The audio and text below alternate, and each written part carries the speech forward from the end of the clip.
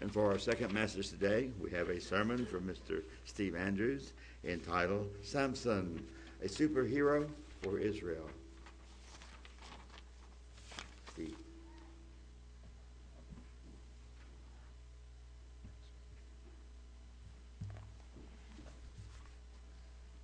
Well, greetings, brethren. It's good to be here today on the Sabbath when it's nice and warm outside. Oh, it was so miserably cold. We had to work a little bit out in that weather, and every time I got out there, I just felt like I was going to freeze just walking out into that cold. When I was a kid, a little kid, it was kind of a few years ago, it was interesting that I would find these pop bottles around. They used to charge you, I can't remember what it was, a couple cents or 5 cents or something a bottle, pop bottle, and you had to return them. Well, that was something that kids could do. They could go out, they could search around, and they could find pop bottles and turn them in for cash. And well, I took my cash and I spent it on comic books. Back then, 15, 20, 25 cents was a whole comic book, and you could enjoy superheroes, Superman, and all of those. And I don't know. I think kids today must have to take out a loan for a comic book. I've looked at those things. I can't believe they're charging, $2, $3 for a comic book. That's unbelievable. It's interesting that in the Bible, God made a superhero for Israel. Very interesting that God has that power to do that. If He wants to, He can make a superhero. And He did in the book of Judges. Judges is a very interesting book. It seems like it's somewhat of a disconnect, and yet in reality, Judges is God ruling over His people by Himself and making those decisions through those that He chose to rule as a judge, which is kind of very interesting. When He brought them in to the land, the promised land, they didn't do exactly like He wanted them to. And in the second chapter of the book of Judges, I'm going to read this whole second chapter because it lays the groundwork for all of what He was doing in that promised land and the kind of nature and attitude that those people who were God's people had towards Him, which is in a way very, very sad, and yet understanding human nature as we do and what it says in the Bible that we are, without God's Holy Spirit, we're at enmity against God. So in this second chapter it says, And the angel of the Lord came up from Gilgal to Bochim and said, I made you to go up out of Egypt and have brought you to the land which I swore to your fathers. And I said, I will never break my covenant with you. That's a promise. God is a covenant keeper. And you shall make no league with the inhabitants of this land. You shall throw down their altars, but you have not obeyed my voice. Why have you done this? Wherefore I also said, I will not drive them out from before you, but they shall be as thorns in your sides, and their gods shall be a snare to you. And it came to pass when the angel of the Lord spoke these words to all the children of Israel that the people lifted up their voice and wept. I think they understood what God had just said to them. And they called the name of that place Bochim, and they sacrificed there to the Lord. And when Joshua had let the people go, the children of Israel went every man to his inheritance to possess the land. And the people served the Lord all the days of Joshua, all the days of the elders that outlived Joshua, who had seen all the great works of the Lord that He did for Israel. So they spread the word. They were there. They gave them confidence. And Joshua and the son of Nun and the servant of the Lord died, being 110 years old. And they buried him in the border of his inheritance in the Timnath-Heres, in the mount of Ephraim, on the north side of the hill Gaash. And also all the generation were gathered to their fathers, and there arose another generation after them, which knew not the Lord, nor yet the works which he had done for Israel. And the children of Israel did evil in the sight of the Lord and served Balaam. And it's interesting when you lose sight of the truth, you go back into the world and you serve the worldly things. The Bible says these are examples for us. As we go back and read them, we have to take into account that they tell us something about human nature and about being away from God and about allowing the world to come into our life. And they allowed Balaam, false worship. They forsook the Lord God of their fathers, which brought them out of the land of Egypt, followed other gods, of the gods of the people were around about them, bowed themselves to them, provoked the Lord to anger. And they forsook the Lord, served Balaam, Ashtaroth. And the anger of the Lord was hot against Israel. And he delivered them into the hands of the spoilers to spoil them. He sold them into the hand of their enemies round about, so that they could not any longer stand before their enemies. Wherever they went out, the hand of the Lord was against them for evil. And the Lord had said, as the Lord had sworn to them, that they were greatly distressed. Nevertheless, the Lord raised up judges, which delivered them out of the hand of those that spoiled them. So whenever they came back to God, and they actually got down and they begged God and wept before God, he remembered them, and he sent those that could relieve them from this distress. And yet they would not hearken to their judges, but they went a-whoring after their other gods and bowed themselves to them. They turned quickly out of the way which their fathers walked in, obeying the commandments of the Lord, but they did not so. And the Lord raised them up judges. Then the Lord was with the judge and delivered them out of the hand of their enemies all the days of the judge. For it repented the Lord because of their groanings, by the reason of them that were oppressed, that oppressed them and vexed them. And it came to pass when the judge was dead, that they returned and corrupted themselves more than their fathers, in following other gods to serve them and bow down to them. They ceased not from their own doings, nor from their stubborn way.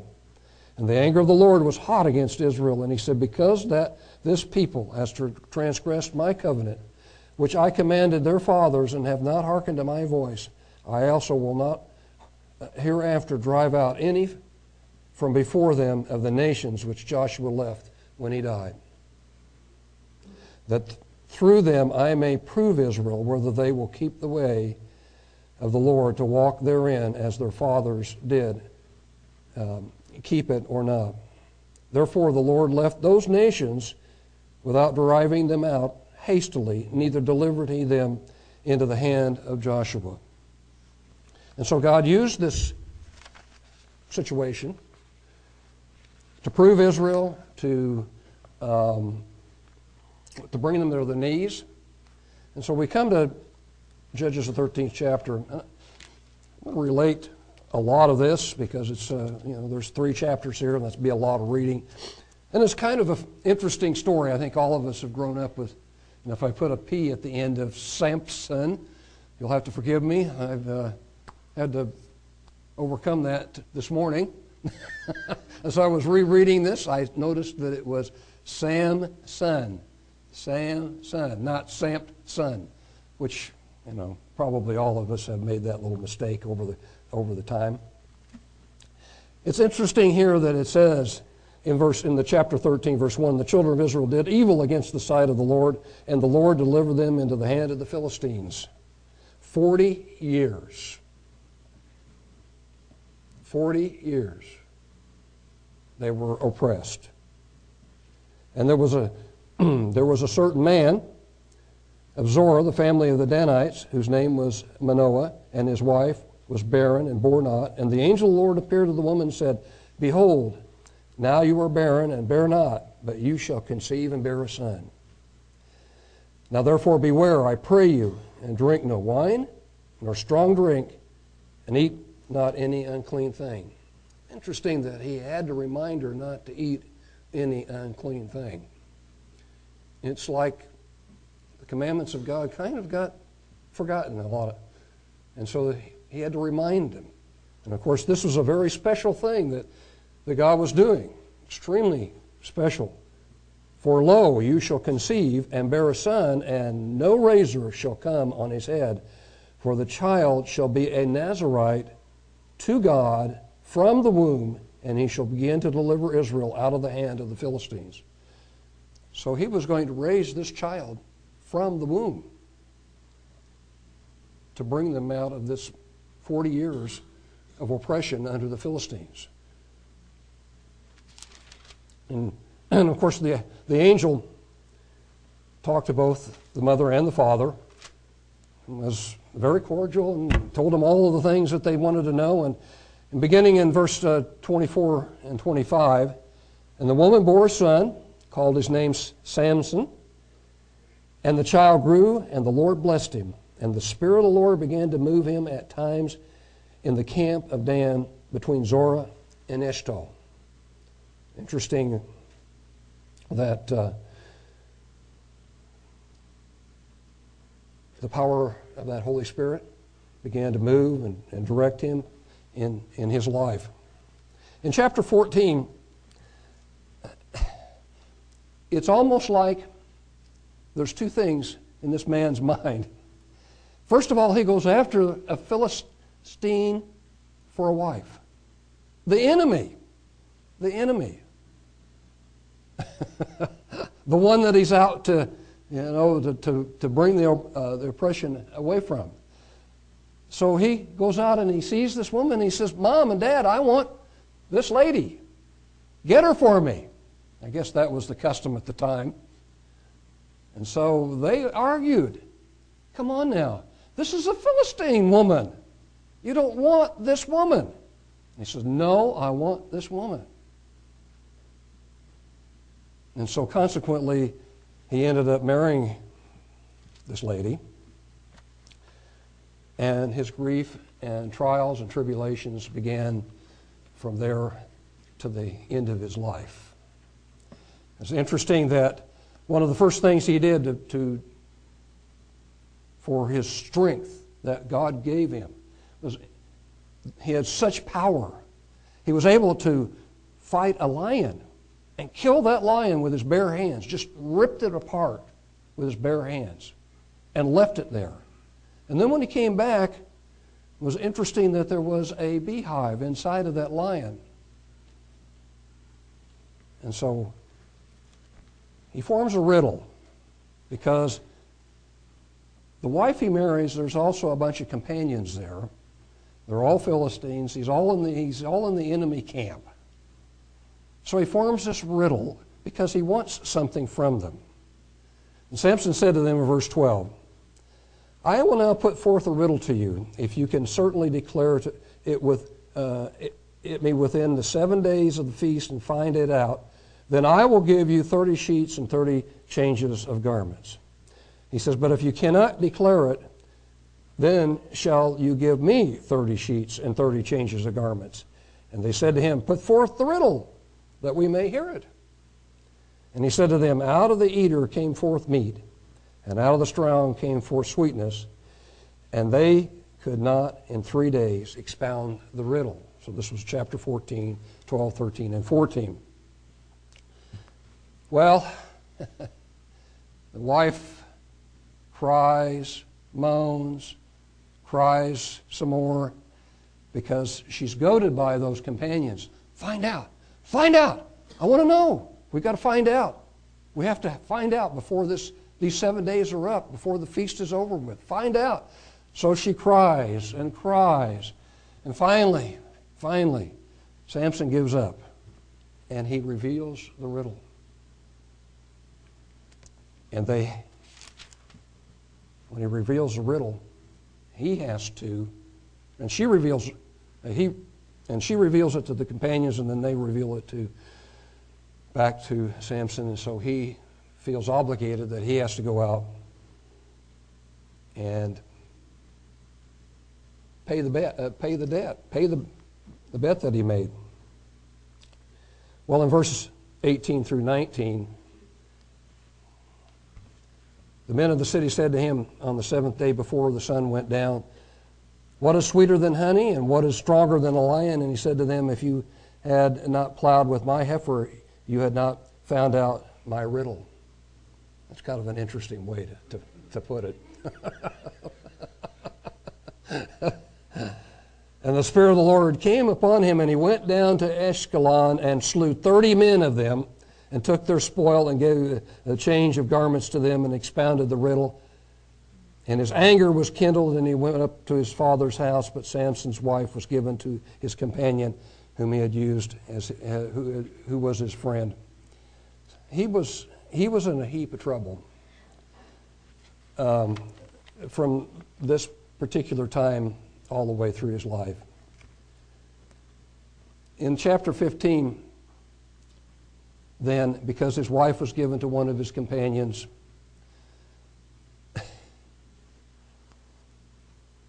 he goes out, he finds this out, he goes out, he's very angry, and he catches 300 foxes. Now, how would you catch 300 foxes? Anybody have any idea how you would run out and catch 300 foxes? And he ties 150, two of them together each, so that makes 150 different groups. And he lets them go because of his wife being given to one of the companions, because of his anger, because of all this. He goes out and he lets them go through the corn. He lets them go through the corn. He puts firebrands on the back end of them, so they're all on fire. And he goes through the corn, he goes through the vineyards, he goes through the olives, and he burns up all of this Philistines' plants. Well, they're mad and they're upset, so they kill his wife and the father-in-law after that. Well, it says that they shouldn't have done that, because he turns around and he kills them hip and thigh. And he goes through the whole group of them and slaughters. And it's assumed that he took care of all the companions that he had. No telling how many he slaughtered after that situation.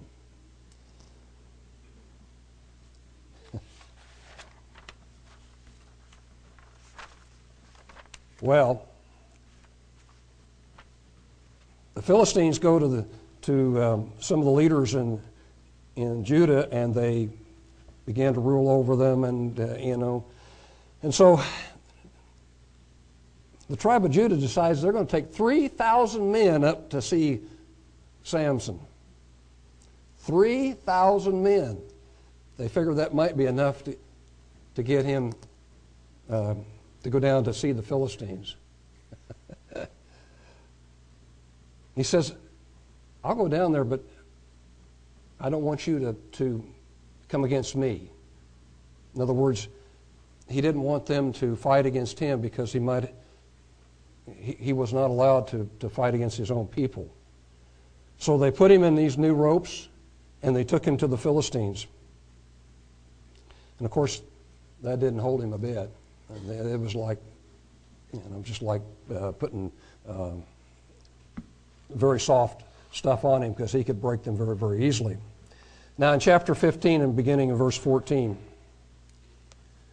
"And when he came to Lehi, the Philistines shouted against him," because he was all bound up.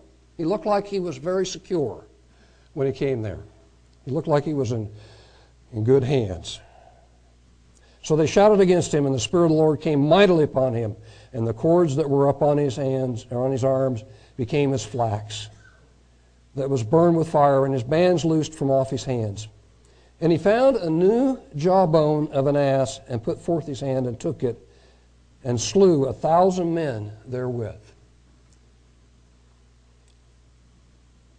I am sure these men probably did not come at him without swords. I'm sure these men were probably very adept at battle. The power of Samson was so great that he could just take this jawbone And God, of course, God's power and protection was on him. And he was so strong and so powerful that he just slew 1,000 men. Now, with all that energy and all that power dissipated, what do you think that he asked for? More food? No, he says, I'm thirsty. I've killed all these people.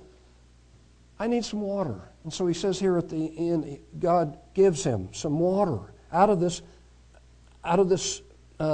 jawbone. So he says, I'm going to go ahead and read the rest of this here. And Samson said, with the jawbone of an ass, heaps upon heaps, with the jaw of an ass have I slain 1,000 men. And it came to pass when he had made an end of speaking that he cast away the jawbone out of his hand, and he called that place Ramath Lehi, the place of the jawbone. And he swore, and he was sore thirsty, and called the Lord and said, you have given this great deliverance into the hand of your servant. Now shall I die for the thirst and fall into the hand of the uncircumcised? But God split a hollow place that was in the jaw, and there came water from it. And when he had drunk, his spirit came again, and he revived. Wherefore he called the name thereof Enhakkore, which is the Lehi to this day. And he judged Israel in that day, in the days of the Philistines, 20 years. So he was a judge for 20 years.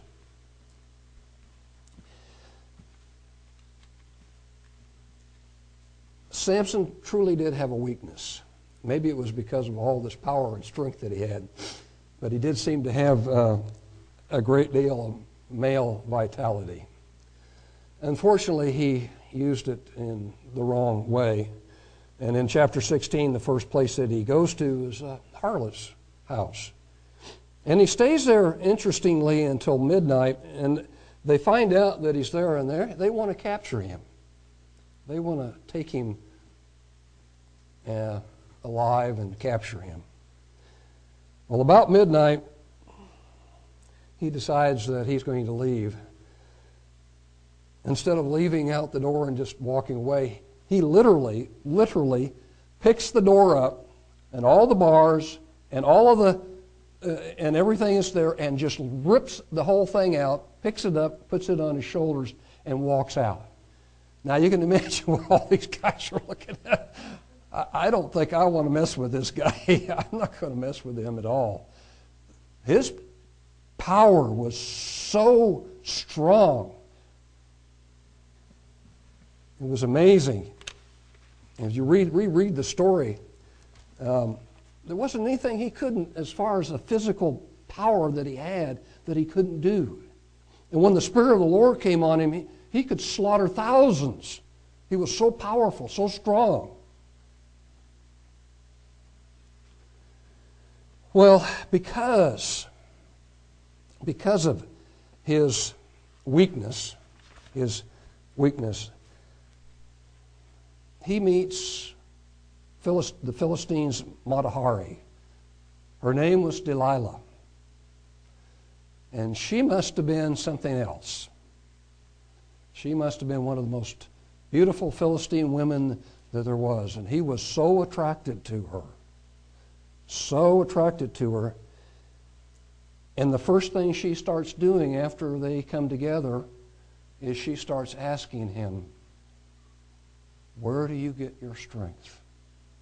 Because she is a plant from the Philistines. Why doesn't he know? Why doesn't he come to understand that this is what's going on? Why is he doing this?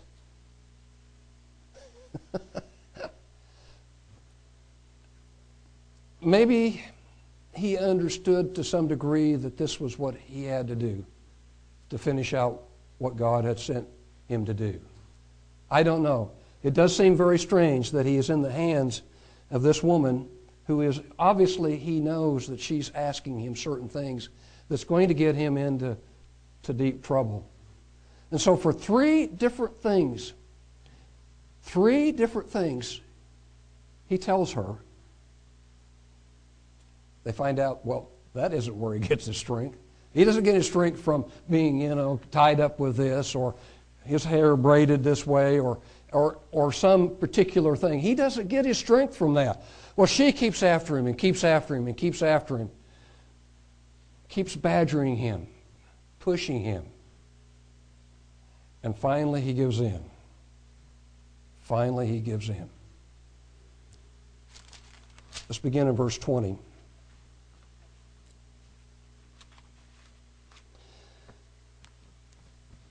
He gets his hair cut, a special haircut from Delilah.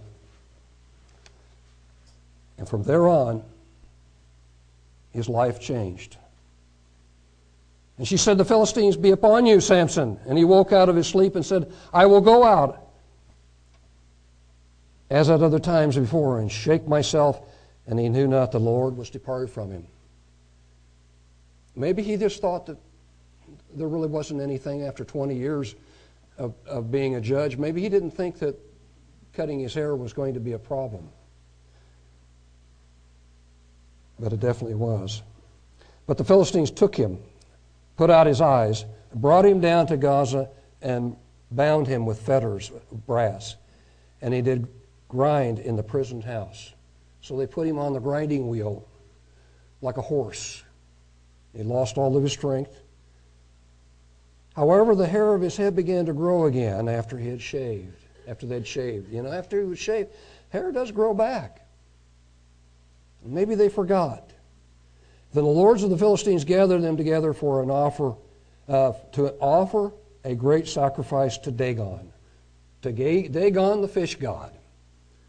To Dagon the fish god. And to rejoice, for they said, "Our God has delivered Samson, our enemy, into our hand." And when the people saw him, they praised their God, for they said, "Our God has delivered into our hands our enemy and the destroyer of our country, which slew many of us." So they realized how powerful Samson was and what he had done to their country. And it came to pass when their hearts were merry that they said, "Call for Samson, that he may make us sport." And they called for Samson out of the prison house and made them sport. And they set him between the pillars. Whoops, that was a big mistake. The man had long hair. His power was returning, and they set him between the pillars of this monstrous building.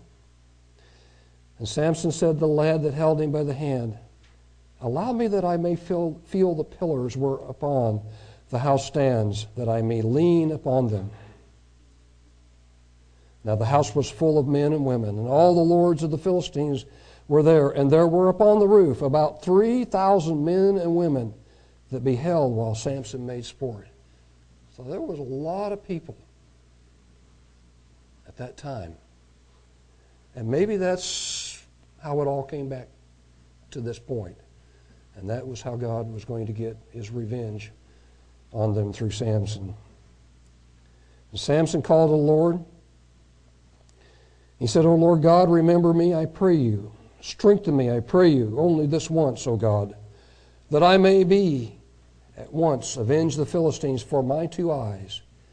And Samson took hold of the two middle pillars upon which the house stood, and on which it bore of one with his right hand and the other with his left. And Samson said, "Let me die with the Philistines." And he bowed himself with all his might. And the house fell upon the lords and upon all the people that were therein. So the dead which he slew at his death were more than they which he slew in all of his life. They had all gathered to see this strong man and to make sport of him. And at the end, God, through the power that he gave him, wreaked this revenge upon the Philistines. Then his brethren and all the house of his father came down and took him and brought him up and buried him between Zorah and Eshtaol in the burying place of Manoah his father. And it says he judged Israel for 20 years. He was a mighty man, a man blessed with God's power and spirit for a particular time. And it's interesting, though, that God's desire is still to have a theocratic kingdom. His desire is still to rule over people. And we believe that. We know that Jesus came and preached the kingdom of God. And we know the day is coming when there are going to be a great number of true superheroes that are going to walk this earth. I like to go to Isaiah, the 2nd chapter, just about every time because I want to remind all of us what our hope and what we look forward to. No matter how bad the world gets, no matter how bad things look in the world that we live in today, understand that the kingdom of God, His prophecies and those things are going to come to pass, and we are going to have a part in it. Come to pass in chapter 2 of Isaiah, verse 2, and it shall come to pass in the last days that the mountain of the Lord's house shall be established in the top of the mountains, and shall it be exalted above the hills, and all nations shall flow into it. And many people shall go and say, Come you, let us go up to the mountain of the Lord, to the house of the God of Jacob, and He will teach us of His ways, and we will walk in His paths. For out of Zion shall go forth the law, and the word of the Lord from Jerusalem. There coming a day when all of mankind is going to be under that umbrella, the umbrella of the power of God and of His saints and of His King, Jesus Christ. He shall judge among the nations and shall rebuke many people, and they shall beat their swords into plowshares, their spears into pruning hooks, and nation shall not lift up sword against nation, neither shall they learn war anymore. And in Revelation, the 1st chapter, we find that we shall have a part in that. We shall be a part of those superheroes that will bring about and be a part of that kingdom. Revelation 1, verses 5 and 6, it says, And from Jesus Christ, who is the faithful witness and the first begotten of the dead, and the prince of the kings of the earth, to Him that loved us and washed us from our sins in His own blood, and has made us kings and priests to God and His Father, to Him be glory and dominion forever and ever. Amen. I love those words. I love what the Bible promises us. We can look at these superheroes. We can look at the power of Samson, what God did through him. We have a greater and more profound position and have the potential to do so much more. Samson was only given the responsibility of just these Philistines in this one part of Israel at that time, at that particular time. And he died. We have a tremendous hope because we have the potential for eternal life and rulership over those nations and rulership forever and ever, and whatever Christ and God the Father have for us. In chapter 5, it says also in 9 and 10, just to reiterate the same thought, And they sung a new song, saying, You are worthy to take the book and to open the seals thereof. For you were slain, and you have redeemed us to God by your blood out of every kindred and tongue and people and nation, and have made us to our God kings and priests, and we shall reign on the earth. The power that God is going to give us to reign on the earth. We'll be able to do superhuman things. Because we'll be spirit beings, not physical beings. We won't have the same proclivities that Samson had. Let's look and see what Jesus says about that time. Let's look at Matthew, the 22nd chapter. Because we'll be spirit beings, there'll be a different life that we will be leading, a different body that we will be given, a different power that we will have.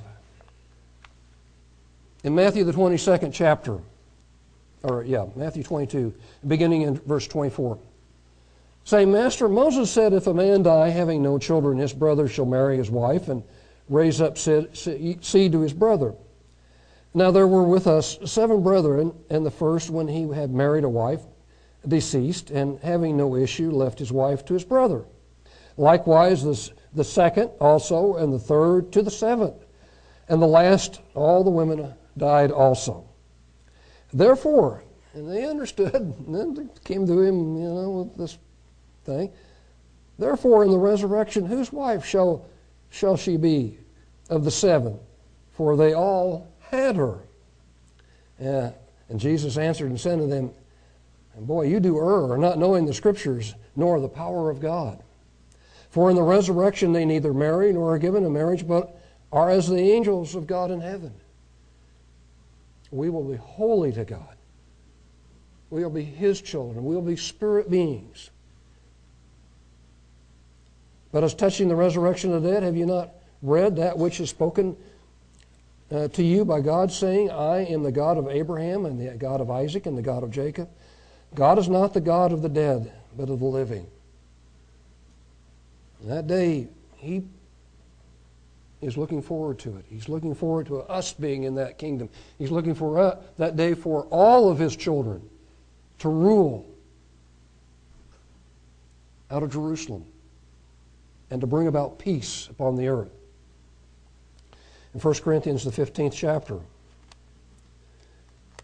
we find just a few verses. I'm not going to read all of them here.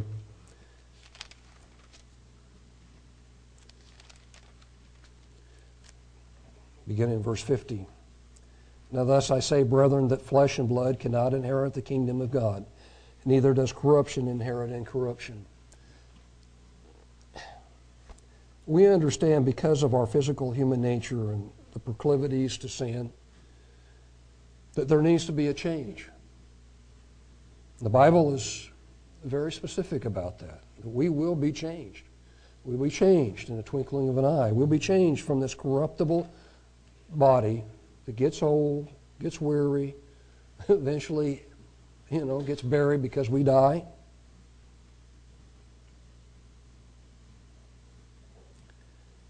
Behold, I show you a mystery. We shall not all sleep, but we shall be changed in a moment, in the twinkling of an eye, at the last trump. For the trumpet shall sound, and the dead shall be raised incorruptible, and we shall be changed. For this corruptible must put on incorruption, this mortal must put on immortality. So then when the corruptible shall have put on incorruption, and this mortal shall have been put on immortality, then shall be brought to pass the saying which is written, death is swallowed up in victory. So we won't be dying anymore. Into the kingdom of God, we will have the power to do what needs to be done on this earth, but we will also do it in a way that God will show us how to do it. We will do it as teachers, as instructors, and then if we have to, we will also correct with a rod of iron if we have to. But we will give this world what God has wanted all along, which is the peace and the harmony and His kingdom. The world will have superheroes, and that'll be you and I, who will point to the Father in Christ. That'll be part of our job. And there will be a theocratic government, in other words, the kingdom of God. And it will bring true peace to this earth. It won't be, like it says in the Bible, if those kind of people decide that they don't want to obey, then we have the power to keep it from raining, or do whatever it needs to be done to bring them to God's way. We will have that super power in the kingdom that God is going to bring to this earth. And I want us all to be a part of it, to look forward to that day. It's a tremendous thing we have to look forward to. Be strong, no matter what the situation in this world is.